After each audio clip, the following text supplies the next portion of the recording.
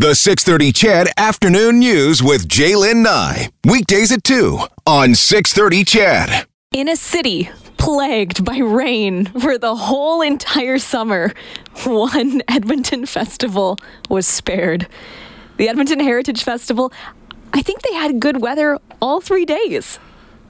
Yeah, except, just little pockets here and there and then later into the evening. But for the most part, they are officially the first festival in Edmonton this summer to make it through clear and dry and sunny. And quite frankly, it was one of the most beautiful weekends we've had in the city this year. So we called on Jim Gibbon, the executive director of the Heritage Festival, to chat the success, the good weather, and the future of the festival. Hi, Jim. How are you? I am exhausted. How are you?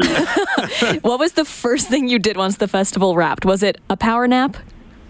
No, you know what? At the end, we have to close everything down, and and then we had we had this strange storm that waited for 3 full days and hit at 8:15, so we had to get a bunch of tents down. So we were there pretty much all night. Oh my goodness. Jim, I mean, a lot of people are calling this a banner year for the Heritage Festival. Is it exactly that?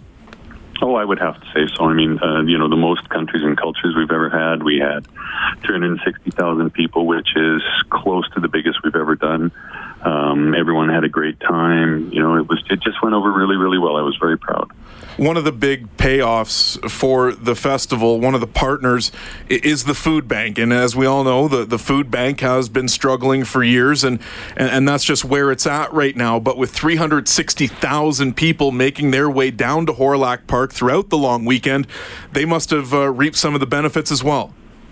I haven't seen the numbers yet, but I would guess it would be way up over the last couple of years. People were really bringing down a lot of food. Every time I went by the buses, they were just dropping it off in droves. Take us through the work behind the success of such a popular festival. I mean, this is not a small amount of people flooding into Hawrelak Park for your festival. No, I mean, that's true. We have, it's an all-year setup and all-year preparation, and it actually starts hardcore on site about 3.5, 4 weeks out. It takes us about 3 weeks to set up all the tents, toilets, drainage units, power units. There's water lines in all of the kitchens, all of the cultural tents, all of the ticket booths, everything. It's an astonishing amount of work. Jim, how did those new tents go this year, bringing in Palestine? And there was also an American tent, Nashville serving up some country goods. How did people react to the new additions?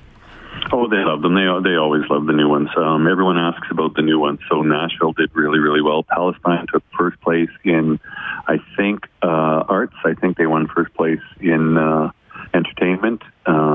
We had Mali and Guinea there that did amazingly well.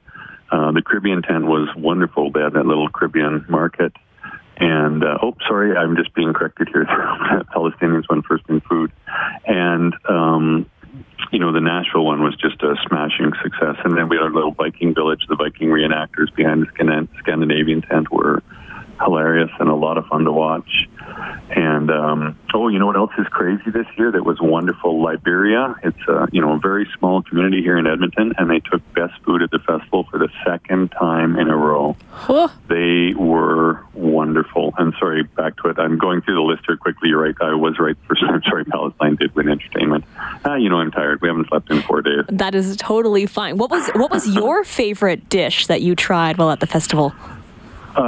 You know what? I tasted, for the first time in a long time, I forced myself to taste a lot of the food. There wasn't one bad one. I will have to say that when I went to Liberia, they had their pepper stew. Oh my goodness, I can see why they won with that one. It was pretty amazing. Pepper stew. Huh. Yeah, I've never heard of that. Delicious.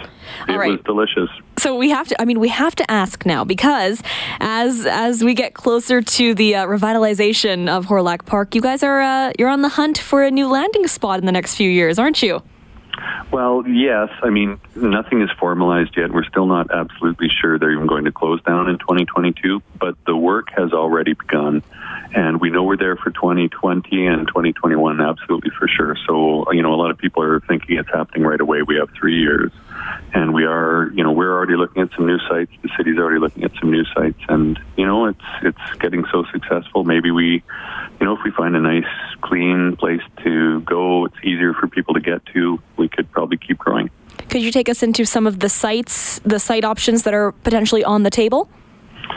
Well, we have a committee looking at it right now, and the committee's doing an amazing job of covering a lot of spaces. So, the committee has a whole bunch they put together. My personal one, so I don't want to override the board, I'm just saying my personal one is certainly Blatchford because it's pretty central to downtown. It's got a great big 58-acre park in there that they're planning. It's right off the Yellowhead. It's got access to the LRT. It just seems to be, and it's size that's the issue, and access, and it seems to have both. Jim, whether it's Blatchford or not, we can remember the conversation last year about storage accessibility. Is that another key factor in where you wind up post 2021 or 2022? I would assume so. There's so many factors, right? You have to make sure not only that you have someplace to hold the festival, but someplace to keep all your stuff. And we put up 194 full-size tents this year and about 25 smaller tents. So that stuff all has to be stored somewhere. When you think about moving to a new space, does that make you and other organizers feel a little bit overwhelmed that you may have to start from scratch in some aspects? No, actually, I think it'd be really wonderful because, if you could find a nice green space with some trees and you could redesign it from the ground up, I think you could, with having run it for a while, you know where the issues are and you could make sure that those issues aren't in the new site. So it's actually kind of exciting.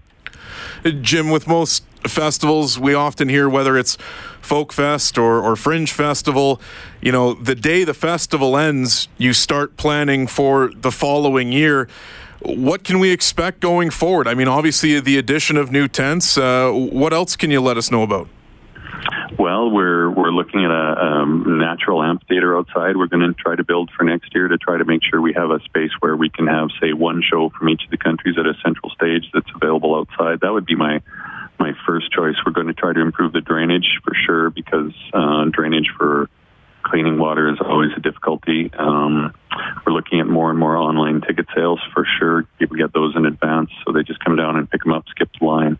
The online ticket sales worked so well this year, and the people that got there early got them really, really fast, and that was a huge advantage for us to get people through the lines quickly. The big thing for us is trying to keep people from waiting in line. I've heard that the online ticket sales from people that I know that have went to the festival, they said that they couldn't believe the ease. Are you also hearing good things from the vendors talking about things just getting better and better and easier for them as well? Well, I hope so. I think, the vendors are always exhausted because we keep bringing in more and more people. So they're all, it's a long weekend for most of them. But I do think easy is the issue because we just, what else I have to say was easy this year? Again, I have to say that the Edmonton Transit did an amazing job. The way they get people in and out of there is remarkable. And every year they're redesigning the routes to try to make it easier and faster. And with that road bridge down, ETS has actually made it faster and easier to get in. The last 2 years with Groat Road Bridge down has actually been the least traffic I've ever seen, and that's all because of ETS. Oh, and Edmonton Police, because they've been managing the Kiss and Drop so well. That Kiss and Drop is just flying people through there. Like, it's so easy to get in now. It's amazing. Jim Gibbon, the Executive Director of Heritage Festival, thank you so much for taking time to chat with us, and we hope you enjoy a well-deserved rest following your very successful event. Oh, thank you so much.